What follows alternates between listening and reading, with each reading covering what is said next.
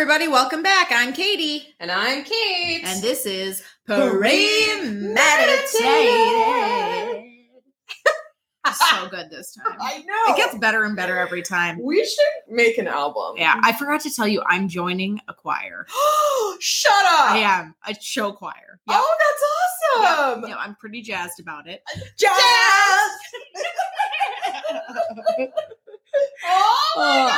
I'm pretty excited about it. But anyway, so my voice will only get better, as time goes on. As time goes on. I can't wait to hear your stories. Well, thanks everybody for joining us again and coming back for another tale. Kate's on deck tonight. We're going to have what I'm sure will be a doozy. Oh. Hopefully it's not an unsolved one, Kate, because I'm... She's giving me the eyes, guys. She's giving me the eyes. I don't know what that means, but let's talk about, before we do that, let's talk about what we've been up to lately. I got my nose pierced. Yes, Kate got her nose pierced. Yeah. She's like bringing back the vibes. Okay, I love it. It's really I did it in such like, because I was getting my chiropractic massage, get my back straight. And in the middle of it, on a Thursday afternoon and a work day, I was like, I'm going to get my nose pierced. I'm going to do it. Yeah. So excited. I picked Texas. Yeah. I'm sure that there are lots of options for Texas. There were a ton of options, but I read a book. Mm-hmm. You're like, yeah, I read. What? I know how to read. I actually read a lot to the point where my Kindle's like here are some fun challenges. Like I'm a kid. Like it gives me like a summer reading list, and I'm like, what the fuck are you doing to me? Like I read enough. I make my own decisions. Yeah, don't tell me how to live my life. I think they're like your reading Kindle. list has gotten really dark. Yeah. And here's some happy we would stuff. like to encourage some Ellen Hildebrand or some fun summer reads. And I'm like, fuck off, leave me alone. So I want to read about murder. I want to read about murder. Mystery. Yeah. That's what I care about. Well, I'm excited. I don't know anything about it other than you telling me that you had decided against doing, what state was it? Kansas. Yeah, Kansas. Because there was at least the case I had found. Right. Because that dude. Because it got real dark. It got darker than our podcast will allow for. Yes. To the point where I threw my Kindle across the room when I got to the part. Yeah. I was like, you can murder as many people as you want. Like, I'm cool with that. Like, I'll read about that all day long. But if you hurt animals, no. I'm done. The book went into detail and I was like, nope. So, bombshell, this is a 2-parter. Stop! It's not, is it? Yes! Because there's so much research. Oh, Kate, that makes my day. Yes! Yes, I get to do a 2-parter. I love a 2-parter. And actually, I'm shocked at how many people commented that they were super excited about a 2-parter. Yeah. Lots of my friends messaged and were like, I love a 2-parter. Yeah. Keep it coming. So I'm jazzed. And this also means that I have extra time to do research for my next one, which means I might do a 2-parter next time. We just don't know. We don't know. We just don't know. We don't know. We don't know. It could be something cool you don't even know about. I figure with Texas, big state, yeah, probably a big case. Well, this book I read called The Midnight Assassin by Skip Hollandsworth. Okay. He is a journalist for the Texas Monthly. Okay. And he does this podcast, and he has the most soothing voice I have ever heard. And just like us, I hear that all the time. I know. Such a soothing voice. Very breathy. No, his is like a Southern accent, and he researches very well. And I saw him on some random crime show, and he wrote a book. I was really excited. I also love the name Skip. Skip Hollandsworth. I'm sure that's just what's a pen name or whatever. Yeah. But still, Skip. Yeah. Great name. I think it's short for Charles, I think. Is it? Yeah. Oh. And I happened to read about the same case in another anthology called Chilling Historical Crimes by Tim Huddleston, not to be confused with Tom Hiddleston. And I was like, what a pair. At first glance, I was like, holy fuck. Yeah. This case, I don't know why I'm being so suspenseful about it, but... Well, you said it was historical. Historical. So it's an older one? 1884. Oh, yes, Katie. I know. I love oldies, and I love a 2-parter. I know. So 1884, Austin, Texas. Okay. So 1884. So it's post-Civil War. Sure. Slavery's been abolished, but servants, like servitude, is essentially slavery. Very, very similar to slavery. Yeah. So the servant girl annihilator. So before we get into it, I want to give a little background on this. So keep these dates in mind. The servant girl annihilator obviously attacked servant girls with an axe. What? Yeah. In 1884. Jack the Ripper in Whitechapel, London was 1888. Oh, okay. Villisca axe murders. Yes, the Villisca in Villisca, Iowa was 1912. Oh, that one's good. And the Axemen of New Orleans was 1918 to 1919. Have you heard of that one?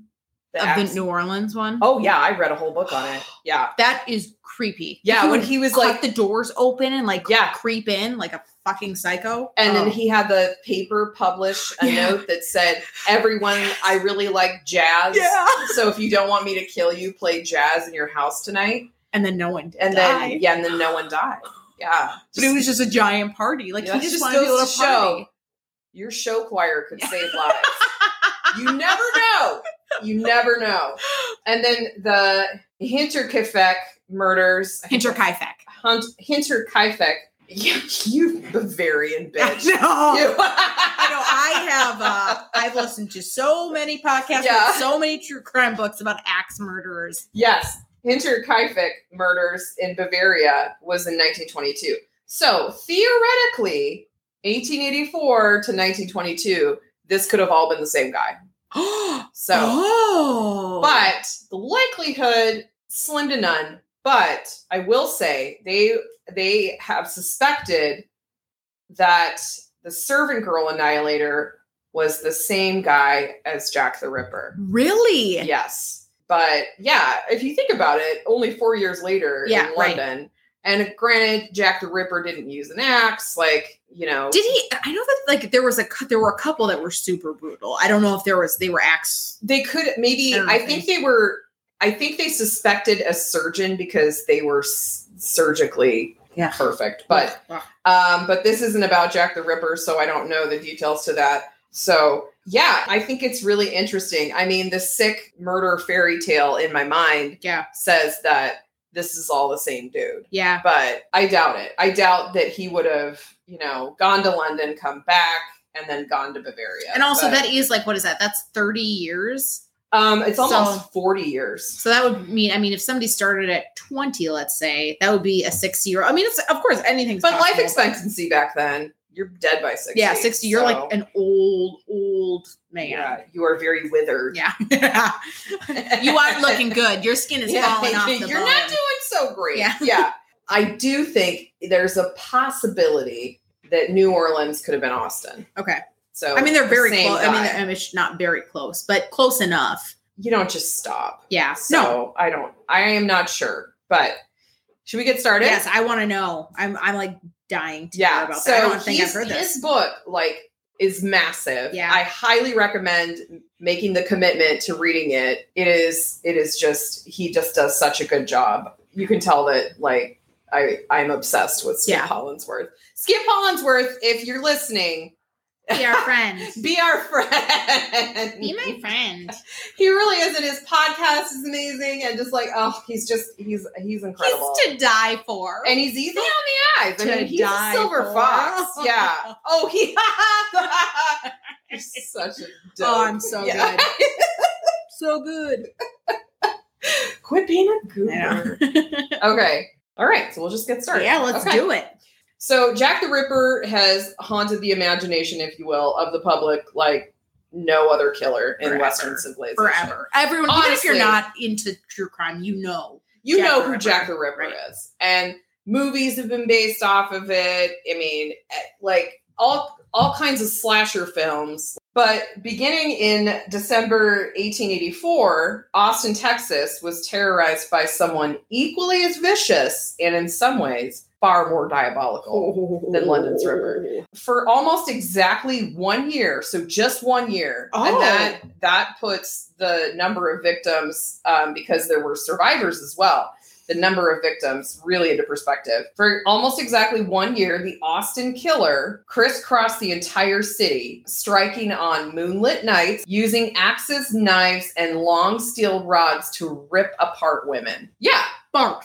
Oh. So this story was treated as one of the greatest American murder mysteries of the late 19th century. It was also the first serial killer on record. Really? Yeah, in the U.S. Interesting. I've literally never heard of this before. That's why I'm doing it. Which is crazy. Yeah, because it has faded into obscurity. Yeah. And I think that these women deserve attention. Yeah. And I mean, we're obviously not going to catch the killer now. Well, maybe we will, Kate. You, me, and Skip. Skip, give us a call. I would literally quit my job if Skip called me and was like, hey, I need you. You could do an unpaid internship and just follow me around. And I'd be like, deal. Keith, I'm out of here. Like, I got stuff to do. Skip needs me.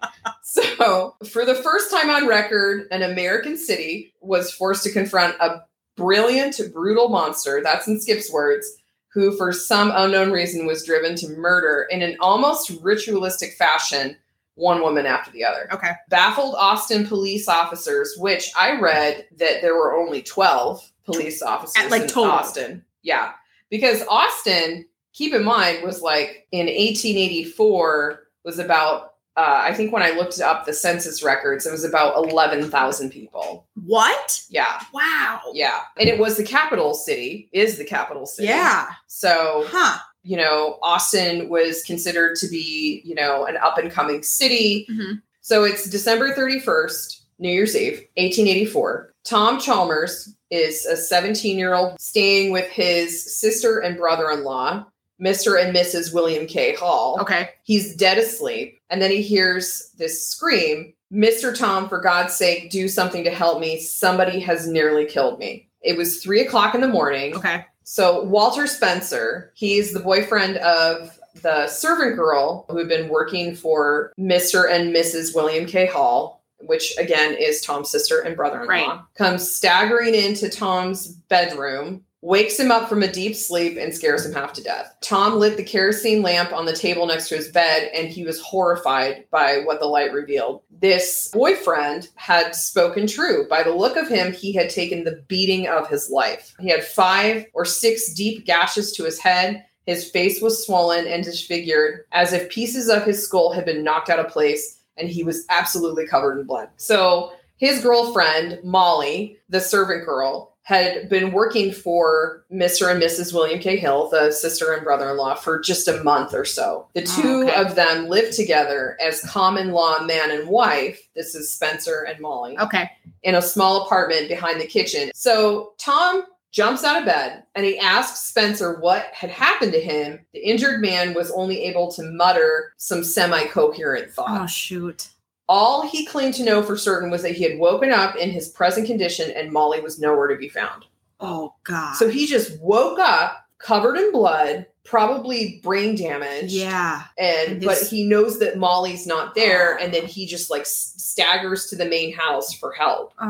Tom knew Spencer to be an honest and honorable man, but he suspected that he wasn't telling the full truth.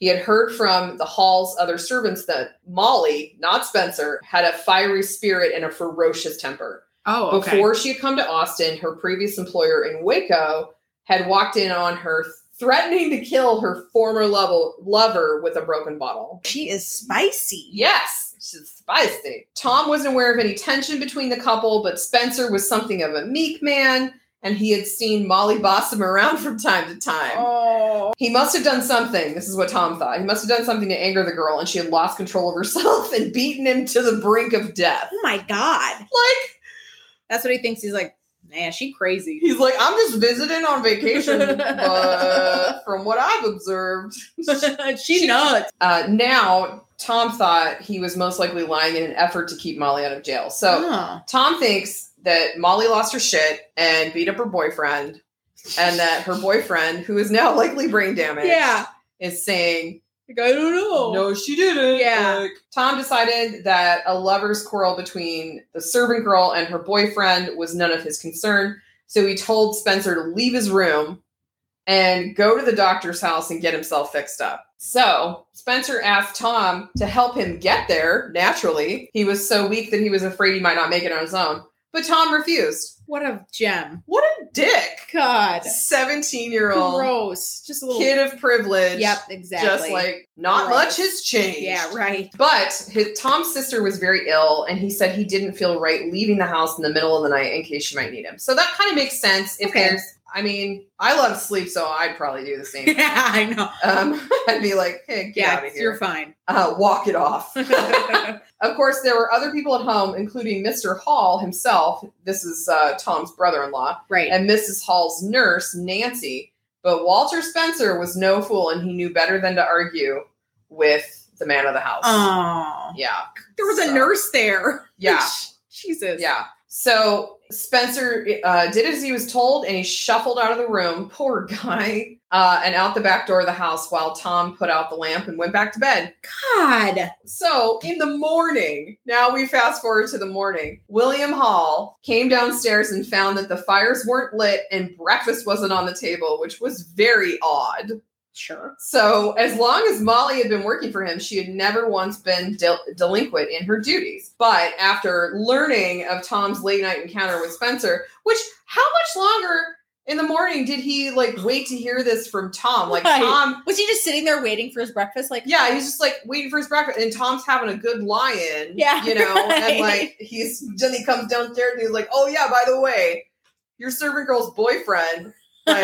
Came busting into my room at 3 a.m. and he was covered in blood. I told him to go to the doctor. It probably wasn't until the brother-in-law was like, "Where's dinner?" And he's like, "Oh, that's right." Or "Where's breakfast?" "Oh, that's right. Weird thing. Craziest thing happened last night. Yeah. You're never gonna believe me. I just imagine them cracking into poached eggs, or hard-boiled eggs, and in those little egg cups, I know, sitting at a long table, I've been watching there wouldn't be too eggs much though because period dramas. There wasn't a maid to put the food together, and a man couldn't hard boil an egg back then. So yeah, exactly. I don't know if they can now either. But, yeah. Actually, Keith makes really good poached eggs. Does he? Yeah, they're better than a restaurant. They're so good. So obviously, this guy did not have a Keith. Mr. Hall just assumed, after he heard the story from Tom, that Mollie must have left town to avoid trouble with the law, just as she had done in Waco. Okay. So this poor girl, Mollie, she's getting a bad rap. No curiosity at all. No. They were just definitely, okay, yeah, it was Tom's obviously story checks her. out. Yeah, well, and he's not even wondering where this guy that lived in the back of his kitchen. Right, they're we sent him off to the hospital. He's fine. Yeah, he's we totally sent him fine. to find the doctor. I don't know. Maybe he'll come back. I don't know. Yeah, Jesus. they're very laissez-faire about the whole thing. Right. The rest of the morning proceeded as normal, except for, no breakfast. Yeah. Until around 9 o'clock when Mr. Hall heard shouts come from the backyard. He rushed outside to see what was going on, and he found a neighbor's servant boy standing by the outhouse. Oh, God. The boy had seen something strange laying on the ground and had walked over to investigate, as you do. What he found had horrified him. It was Mollie Smith. The pretty young girl was lying dead on the ground, her head cleaved nearly in two. Her blood had soaked into the snow around her, staining it dark red. Her nightgown had been ripped to shreds, no longer covering much of anything, and her legs were spread wide. A trail led to the back door of the house, indicating, and it was a trail of blood, indicating that Mollie had been dragged to where she now lay, half hidden in the tall grass behind the outhouse. So there's not here, it's Austin, Texas, so there's not a ton of snow. Yeah. It's just a dusting, sure. I would imagine. Yeah, no, for sure. Mr. Hall followed the trail to Mollie's living quarters. So now he's interested. Yeah. And what he found inside the room was nearly as bad as the sight of the girl herself. The apartment had practically been repainted with Mollie's blood. Oh, Jesus. It seemed as if there was more blood in the room than there could possibly fit in the human body. There was blood on the bed, soaking the pillows, the linens, and the mattress. There was blood on the floor. seeping into the floorboards. No. There was blood spattered across the walls. And worst of all, there was a bloody axe at the foot of the bed. Oh, no. So he left the axe? It's always fascinating to me. Like, did he find it there and just use it there? Or I know in the case of the New Orleans axemen, he found it. Yeah, he would always, like, locate axes. And in the case of Villisca, also he found it. I think the axe ended up belonging to the father's brother or something. So Mr. Hall wasted no time in sending for Austin's marshal, which was a guy named Grooms Lee. Huh. What a name. Yeah. Marshal Lee was not the most popular lawman in the state of Texas. So I will tell you why he's unpopular. Earlier that year, he had nearly been impeached when it became known that he and the 12 officers who made up Austin's police force seemed to spend most of their time investigating saloons, brothels, and gambling dens, whether there had been any crimes reported in the area or not. I wonder what they were doing. Yeah. Huh. I wonder what they were doing. Interesting. Riddle me this. Yeah. Yeah. At best, Lee could be described as unfit, and many suspected that he was utterly corrupt, but he was the son of a powerful local politician. So ousting him from his position had proved impossible. When it came to law enforcement, he was all the city of Austin had. Like, he was literally it. Like, him and 12 officers, like, take it or leave it. It's not great, but it's something. Lee had seen a murder or two in his time as marshal, but nothing like what had occurred at the Hall's residence. Yeah. I think that's safe to say. No one had. Right. An axe is just so brutal. That is, I can't think of a worse weapon to use. Oh. The condition of her room indicated there'd been clearly a violent struggle. And it was clear that Mollie had not gone down without a fight. Because we've already heard that she was quite the badass. Yeah. She put up a fight when someone's coming after her with an axe. So good for her. Good for her for putting up a fight. Yeah, I mean, it sounds like it. If her blood was splattered everywhere, that means she was moving around. Yes, exactly. So it's not like, Villisca where, or Lizzie Borden, where they're just taking a nap or they're asleep at night and someone just comes in and caves their head in with an axe. Furniture had been overturned as more evidence that she fought back. A looking glass had been shattered, and there were bloody handprints smeared across the door frame. Jesus. So she probably, all I can picture is this poor woman. I like to imagine that she's fairly swarthy, and she's just gripping onto the door, either trying to hold herself up or keep them from dragging her further. Yeah, exactly. It's horrific. It seemed as though she'd sustained her injuries inside the room and was then dragged outside behind the outhouse where she was raped while dying. Oh my God. Or possibly already dead. I mean, there are sick fucks who are into many disgusting things. But can you imagine if she had been pummeled with her body was in pieces. Her head was almost split in half. Yeah. And this person is raping that? What on earth is See, and this I think is a perfect example of how, yes, our environment and the media, and I'm sure the billions of pesticides that we eat in our food now, and whatever you want to say, the contrails of jets, causes us to have some chemical imbalance in our brain that makes us more susceptible to committing horrendous crimes. But this was 1884. Yeah, people were doing fucked up shit, have been doing fucked up shit forever. People have been doing fucked up shit from the beginning of time. Yeah, it's just now we're a little bit more savvy so we can figure out who is doing it. So, while examining the ruin of Mollie's body, the marshal, Lee, found a set of wide bare footprints in the snow. Bare footprints? Bare. Wide and bare. Oh, yeah.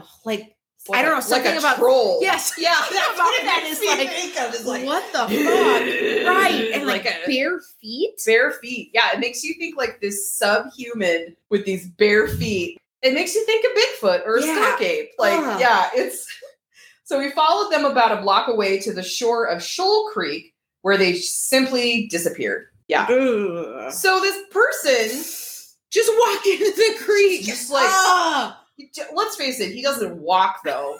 He just lumbers. Just I can't walk. Why is he not wearing shoes? I know. Right? That's all we're gonna. I hate it. I hate it. Like a fucking psychotic hobbit. He's out there. Like he's got Frodo feet. Yeah. I really hate that part. I hate that part too. It creeps me out. It just creeps me out. Although I'm sure bare feet was fairly common among those without a lot of money back then, but it's just wide, bare feet. It's just gives like me the creeps. I know. Gives me the creeps. Yeah, I don't like it. It's like a goblin. I'm like, okay, her head was split in half. Okay, but the bare feet, went away from the murder, like dragging a leg, and I can't get past that.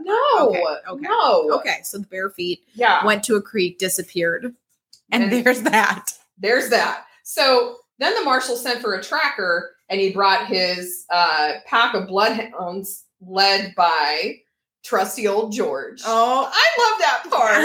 Trusty old George the bloodhound. Bloodhound. If there was a scent to be found, old George would certainly find it. He's a good boy. B.O.I. He's the best boy. In the late 19th century, law enforcement had yet to develop much of anything in the way of investigative tactics, which I imagine it had not, even if they had, what they did develop had yet to trickle down to Texas yet. Right. You know, there were no blood spatter analysis or DNA tests, and even the science of fingerprinting was still a few years from becoming common practice. Yeah. Unless the crime had been witnessed or confessed to, there was little that could be done to find the culprit. So that is interesting. The bloodhounds were essentially the only tools at Lee's disposal. And in this case, the dogs had come up empty. So old George didn't find anything.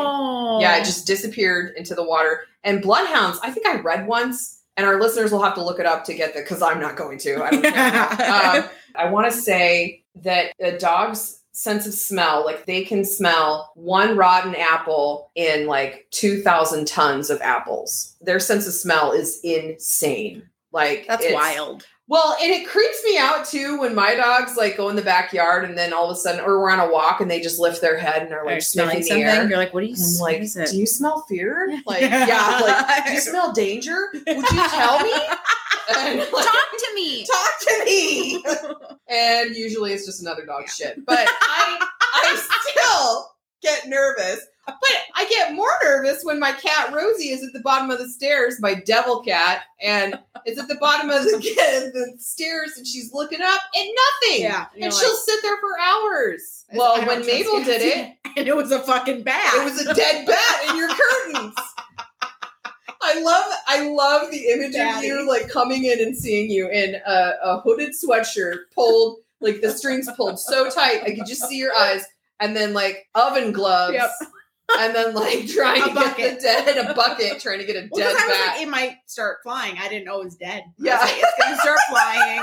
Things are going to get crazy up in here. The shit we do because we're so brave. I know. I'm so brave. I'm so brave. You are so courageous. You are a hero. Not all heroes wear capes, Kate. Yeah. Some of them wear hoodies. and oven mitts. Oh my god. So the marshal believed that the most obvious scenario was a variation of what Tom Chalmers had thought. So this was a 17-year-old who had been so rudely woken up and went back to sleep.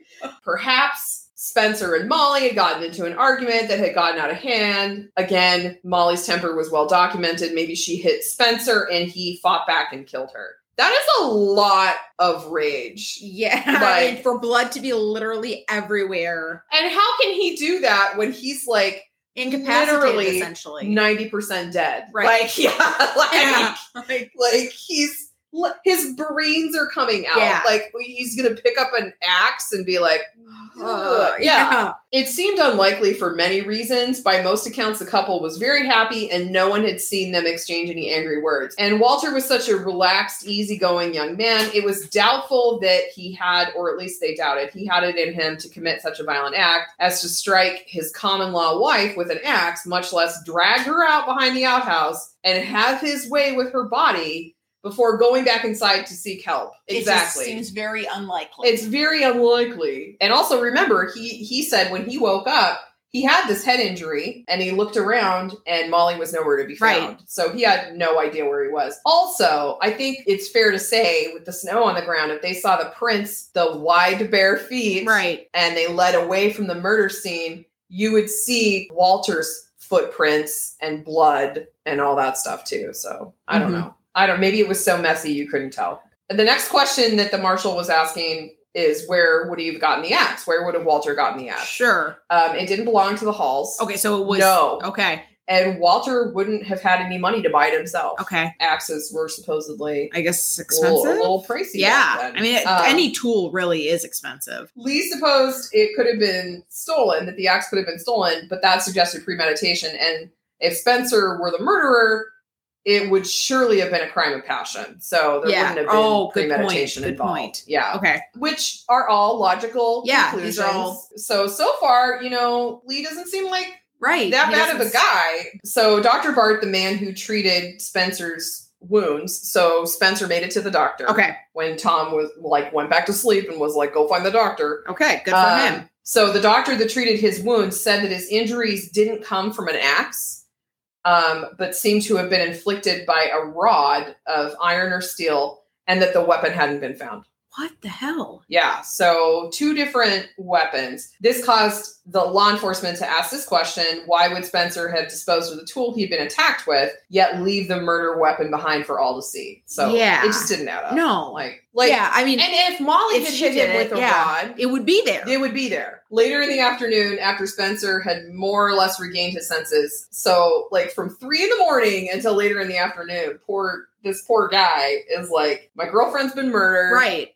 And he probably doesn't even know that at that point. No, probably not. But he's like, I'm fucked up. I saw that happened, and I don't know what happened to my girlfriend. I don't know what happened. Wouldn't that be terrifying? Yeah. The marshal and a crime reporter from the Austin Daily Statesman, the local newspaper, interviewed Spencer, hoping to gain some new insight. Spencer, still in terrible pain, stated that he and Mollie had gone to bed around 9 or 10 in the evening. He mentioned that Mollie didn't feel well, and she had asked him to wake her early in the morning, probably to go to work. Okay. Because they didn't have, alarm clocks, cell phones and stuff back then. They had roosters. How do you think people did wake up? Roosters. Really? Yeah. No. I think on farms, I don't know. Because I'm thinking about in Downton Abbey, they had, clocks and stuff. And clocks they had Daisy go around and knock on people's doors to wake them up. But this was way earlier than that. And these were the 2 servants. I don't know. I think maybe they just naturally woke up at that time because they always had to. God, can you imagine? You probably wouldn't sleep because you'd be waking up and is it time? Is it time? Well, but you were worked to the bone. Yeah. And so you were exhausted. That's true. I don't know. That's a good question. I wonder, because clocks have been around for a while. Yeah, but you had to afford a clock. I don't know. Anyway, so I don't know. That's a good question. If anyone finds that out, let us know. So Spencer did mention that Mollie didn't feel well, and the next thing he claimed to remember was waking up injured and finding Mollie gone, just as he had told Tom. Ugh. When asked if he knew of anyone that may have wished him and Mollie harm, the only name Spencer could come up with was William Lem, as he was known to his friends, Brooks.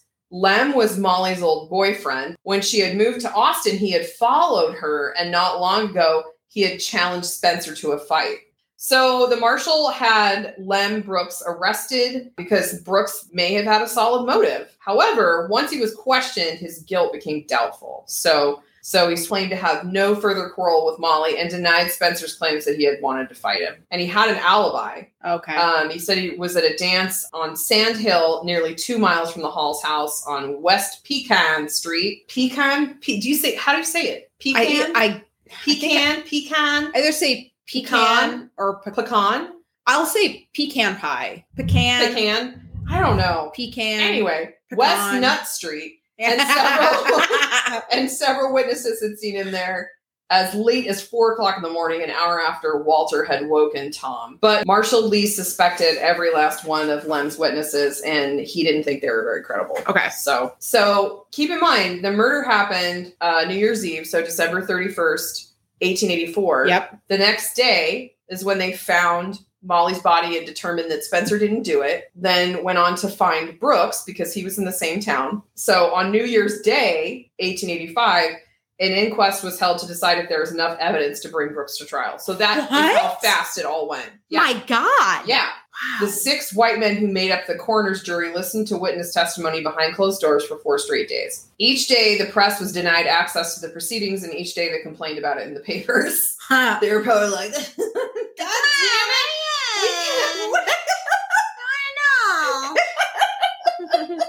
Let us in! When the inquest was called to an end, no new information was presented to the public, but it was announced that Lem Brooks would indeed stand trial for the murder of Mollie Smith. Oh my God. Yeah, they had no evidence. None. But that's how they did it back then. Jeez Louises. Okay. Yeah. By the time the preliminary trial was scheduled, however, Brooks was freed due to lack of evidence. No other suspect was charged. Wow. In Mollie's murder. The murder of Mollie Smith was only the beginning. Oh, God. The capital of Texas had become the hunting ground for a terrifying new type of criminal. Okay, so Austin was a progressive city and one that was growing very fast. And it was fair to say it was growing too fast for its own good. So following the murder of Mollie Smith, Austin saw an epidemic of serious and often violent crimes being perpetuated against domestics, which is what they called servants. Servants, okay. Night after night, servants' quarters were broken into and robbed, rocks were thrown through windows, death threats were shouted, and in the worst cases, women were beaten and raped, which they referred to back then as outraged. Really? Yeah, they called it outraged. If you were raped, you were outraged. That is crazy. Yeah. As the year wore on, the criminals became bolder and bolder. The assaults continued night after night. But the majority of blame fell squarely on the shoulders of Marshall Lee. The marshal did what he could to distance himself from responsibility. So this is when he kind of turns into a douchebag. Yeah. He insisted that the recent criminal activity was the result of Austin's growing pains and that the transition from cattle town to modern city was not without its price. Lee was confident that soon enough, the perpetrators of these burglaries, beatings, and outrages would simply move on to a new city and become someone else's problem. Jesus. Yeah. So let's wait it out. Yeah, that's exactly what he did. By late March, it appeared the marshal was right. After months of nightly attacks, things finally seemed to calm down, and the citizens of Austin had a few weeks of relative peace. But by mid-April, everything had started up again, quickly becoming even worse than before. The one thing that all the victims had in common was they were all servant girls, usually assaulted in cabins or shanties on their employer's property. Since the police were proving to be perfectly useless, the newspapers called for residents to arm themselves and form kind of vigilante groups. Jesus. Yeah. It's always a good idea. So up until this, people aren't being killed, right? No. They're being raped. I'm sure there were murders in between January and March, but it wasn't associated to... No. At 6 o'clock in the morning of Wednesday, May 6, 1885, Dr. L.B. Johnson left his home on the corner of... LBJ. Not the same one. Yeah, not the same one, to be clear. Yeah. Of Jacinto and Cypress Streets to head to the market, just as he did on most days. Not long after he had left, his wife heard screams coming from the cabin behind their house where their servant, 30-year-old Eliza Shelly, lived with her 3 children. Mrs. Johnson sent her young niece out to investigate the source of the screams, and the little girl did as her aunt asked and went into the cabin, which... Yeah, I'm sure send a little kid out just to identify the source of screaming. Why would you do that? Jesus. Why? And never a good idea. And it's like she's not sending a servant. She's sending her child, her niece, a child. And there she found Eliza lying motionless on the floor, her nightdress pulled above her waist. Oh no. So this is rough. Eliza's 8-year-old son was in the corner of the room, screaming and crying, while his 2 younger brothers huddled together on the blood-soaked mattress. Oh, babies. Mrs. Johnson's niece went pale with fright, slammed the door shut, and ran back to her aunt in hysterics, I'm sure. When the girl finally calmed down enough to report what she'd seen, Mrs. Johnson could scarcely believe it and went to the cabin to see the sight herself. So then, of course, she came running to the house in terror. When Dr. Johnson returned from the market, he found his wife and niece sitting together in the kitchen. And when he asked them what was going on, his wife just said, I believe Eliza's been murdered. Okay. So I want to know why she didn't gather up the children and bring them in with her. Like, what was her deal? She must have been. The doctor dropped everything and hurried out to the cabin, and he confirmed that Eliza was dead. He knelt down next to the body and examined her. There was a long, deep gash in the woman's head that appeared to have been inflicted with an axe or a hatchet. God. So the blow had gone clean through her skull. Oh my God. Well, we're talking power, right? Like, we're with talking a hatchet, that would be, and with the axe, even, I mean, my God. Yeah, clear through her skull, deep into her brain, and was certainly enough to have killed her, but it wasn't all the woman had suffered. Oh, no. She'd also been stabbed above the ear and between the eyes by some long, sharp instrument, perhaps an iron rod. Oh, God. So, like the rod that was used. The rod that was used to hit Spencer over the head. God. When the marshal arrived, he, of course, noticed the similarities between Mollie and this murder. The weapons used in both the crimes were an axe and a metal rod, although this time, neither weapon had been left at the scene. There was no axe left at the scene, and there was no metal rod that they found. Jesus. So both women had been attacked in their sleep. Both of them had been viciously raped. Oh, God. Possibly after they were dead. Oh, it's just disgusting. This time, however, there's, of course, a witness. And several witnesses, right? Well, I think the two were too little. Okay. But the 8-year-old boy saw the whole thing. Yeah. So he said that he woke up in the middle of the night and found a strange man rummaging around the room. Mm-hmm. Probably with bare white feet. Yeah, right. Oh, gross. Yeah, feet. Bare white feet. When the boy started to cry out, the man told him to be quiet or he'd kill him. Oh, sweet boy. He then asked the boy where his mother kept her money, to which he replied, I don't know. The man mentioned something about going to St. Louis and then shoved the boy in the corner and threw a blanket over him and continued his search. After a while, the boy said he fell asleep, although Dr. Johnson and the marshal suspected that the intruder had knocked him out with some chloroform that had recently been stolen from a dentist's office. Huh. Okay. So they used chloroform at the dentist. Wow. Cool. That'll get you. I think I like that. I hate the dentist. So whatever you got to do to put me down. Put me down. Yeah. It wasn't until the sun came up that the boy discovered what had happened to his mother. And of course, unfortunately, the child wasn't much help when describing the murderer. So he didn't remember if the man was black or white, short or tall, skinny or fat. Aww. Interesting. The only detail he seemed to be sure of was that the man had been wearing a white bandana over his face. That's pretty distinctive. That's and if it's white in a dark room. And that probably is pretty attention getting. So Dr. Johnson told the police he would do anything within his power to help find the killer. Eliza had been working for him for a long time, and he considered her to be part of the family. He believed her to be a woman of incredible character, and he wanted to see her killer brought to justice. He told the marshal that he couldn't imagine robbery had been the true motive, no matter what the man had said to the little boy. If Eliza had any money, it would have been a few cents that she'd saved from her wages. She had no jealous ex-lovers. Her husband was in prison, and she was totally devoted to him. Neither the Johnsons nor anyone else who had known Eliza had ever seen her in the company of another man. In spite of how much he wanted to help, Dr. Johnson could give the marshal no names of any suspects to arrest or even question. He was just like, there's no one I can think of that would hurt her. She was just a really good woman trying to, work and provide for her children. Yeah. The only other clue authorities had to go on was again, you're going to hate this. The only other clue authorities had to go on was another set of short, broad, bare footprints. Gross. God, put some fucking shoes on, man. Socks, at least. God. Leading to and from the cabin's door. Old George the Bloodhound went to work again and again found nothing helpful. Damn it, George. Yeah. A sheriff's deputy, though, asshole that he was, did happen to find a slow-witted 19-year-old black man and arrested him for the simple fact that he wasn't wearing shoes. So evidently, no shirt, no shoes will arrest you. For murder. And charge you with murder.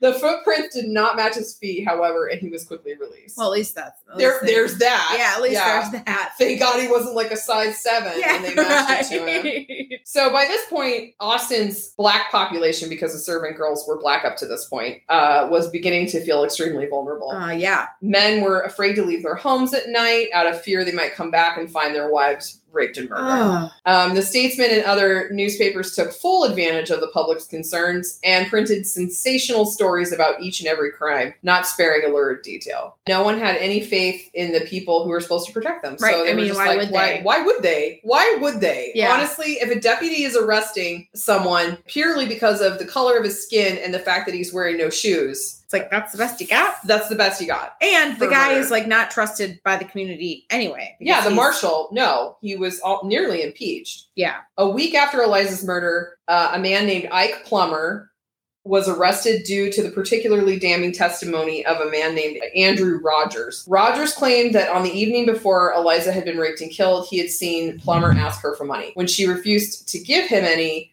Plummer walked off, shaking his head, muttering something like, well, you'll be seeing me again. So Rogers also said that he saw what appeared to be the handle of a hatchet sticking out of Plummer's pocket. How convenient. How convenient. And keep in mind, they said the only investigative tools they really had back then were, of course, the bloodhounds, but also witness testimony, eyewitness testimony, and then confessions. So, also, a hatchet in your pocket? Hatchets are big. It's not like a pocket knife. No, but it's a smaller axe, and they had pretty big pockets back then. I guess that's true. But I don't think he saw it. Yeah, no. I mean, I'm not saying that. Yeah. I think it's fucking ridiculous. Yeah. I don't think he's telling the truth at all. God. I think he's liar, hatchet pants on fire. Plummer denied every bit of this, and even the newspapers that reported it seemed to suggest that the account was a little too convenient to be wholly believed. It was as if Rogers had witnessed everything except for the blow that took Eliza Shelly's life.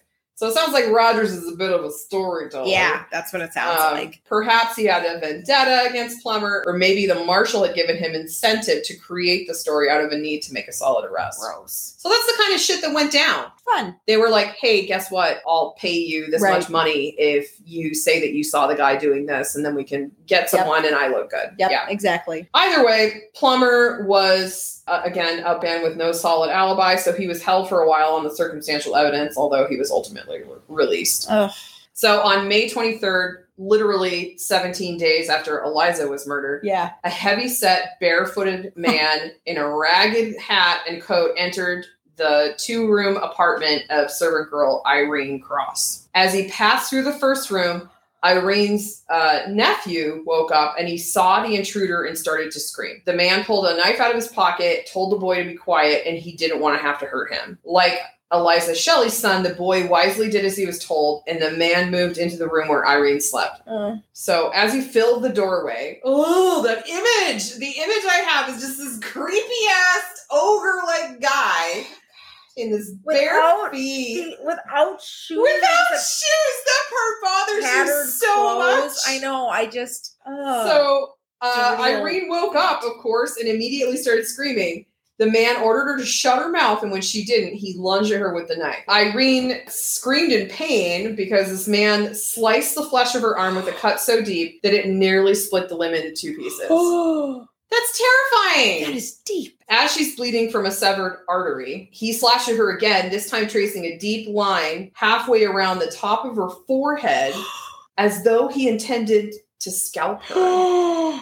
Yeah. Jesus. Irene's screams had gone on long and loud enough that the man must have thought it best that he just make his escape or he's going to risk capture. So he turned and ran out the way he had entered through the nephew's room and out the door. Once he was gone, Irene got out of bed and stumbled from the cabin. The noise had woken up her employers, who were called the Whitman family, and they came to the yard and helped the mortally injured woman into the main house. So the police were sent for, and so was a doctor. While the Whitmans futilely tried to contain Irene's bleeding, they asked her if she knew who had assaulted her. She had slipped by that point into a state of nearly catatonic shock from the loss of blood and excruciating pain, and all she was able to do was shake her head no.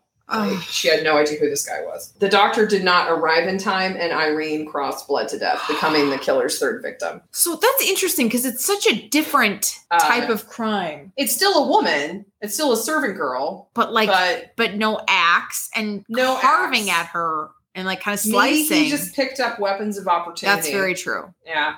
Keeping with the same pattern that had generated no success at all, the hounds were brought in. Several men found in the area were arrested. Get this. So the marshal insisted that African Americans were the focus of the investigation because no white man could possibly have a reason to murder black servant girls. Jesus Christ. Yeah. But Austin's black population felt that he might have been using the murders as an excuse to run them out of town.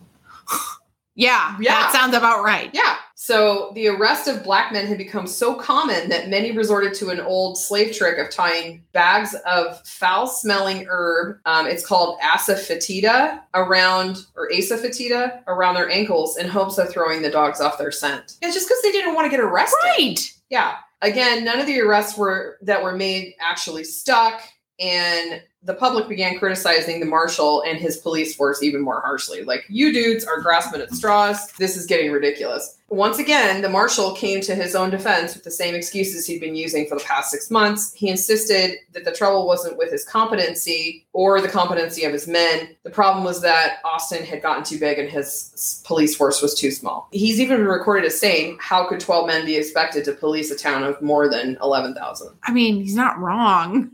But you still should do your best and focus on actual suspects rather than spending your time arresting. I don't know. I think of my hometown and I think of the size of that police force, and there's probably about 12 guys. Maybe there's more now. I don't know. But I mean, he's not wrong, but he's also like using that as he's using excessive force and he's not using reasonable logic. Like this, right. Like he's just, again, like I said, grasping at straws. He's absolutely. Just, as the hot summer months wore on, the killings and even the non-lethal attacks seemed to come to an end. So they didn't have any leads. They had no leads. They had no leads at all. Jesus Christ. So Austin's problems weren't over by a long shot. The worst was still yet to come. So. I'm going to cut it off there. Oh, God. Yeah. And there's still gross axe shit that's going to happen. Oh, yeah. In Texas. In Texas? I can't believe I've never heard of this. It's just crazy. Because, right. Like, well, like all of the other ones that you mentioned, I've heard of. I had not heard of this until I read Skip Hollandsworth's books. Good old Skip. Till I read Skip's book. Yeah, my good friend Skip. Yeah. Well, guys, thank you so much for listening. Please make sure to like us on Instagram, follow us, tell all of your friends at Premeditated Podcast. We love getting emails. We've gotten a couple this week, which is really fun. I also got to shout out a couple of my team members. Bridget and Grace have both individually shared with me their love of the podcast, which has been pretty fun. Bridget was doing some home projects, and her son was like walking in and out of the house, and she was listening to our podcast, and he sat down on the couch and just started listening. It was one of the episodes where we were just raving about Menards. Yeah. And all of a sudden he goes, Mom, I could really go for some gummy bears right now. So I love that story. But we also got an email from my childhood best friend. She's still my best friend. She's amazing. Yeah. Mav emailed and she gave a solution to the ice cream truck. The ice cream truck you dilemma. Tell your kids if the music's playing, that means they're out of ice cream. It's brilliant. I used it tonight. Thank you so much for that tidbit, because yes, the ice cream truck has literally put like my address. Yeah. I see it stop outside your house all the time. And my kid is like, Mom, I want ice cream. And I'm like, oh, you don't have any money. Sorry. Yeah. And the guy will just stand there, like sit there staring at us. It's the worst. I mean, he knows how to market his business. I know, he does. I mean, he's good at it. He's good at what he does, right? He's good at what he does. Yeah. What does he do? Yeah, you're right. What does he do? That's the question. Yeah. So thanks for the email, Mav. Yeah. And we love getting emails. So please shoot us over an email at thepremeditatedpodcast@gmail.com. We look forward to seeing you next week for part 2. Part 2. Which is very exciting. So yeah, more murders. More gruesome murders. But until then, tell your folks we says hi.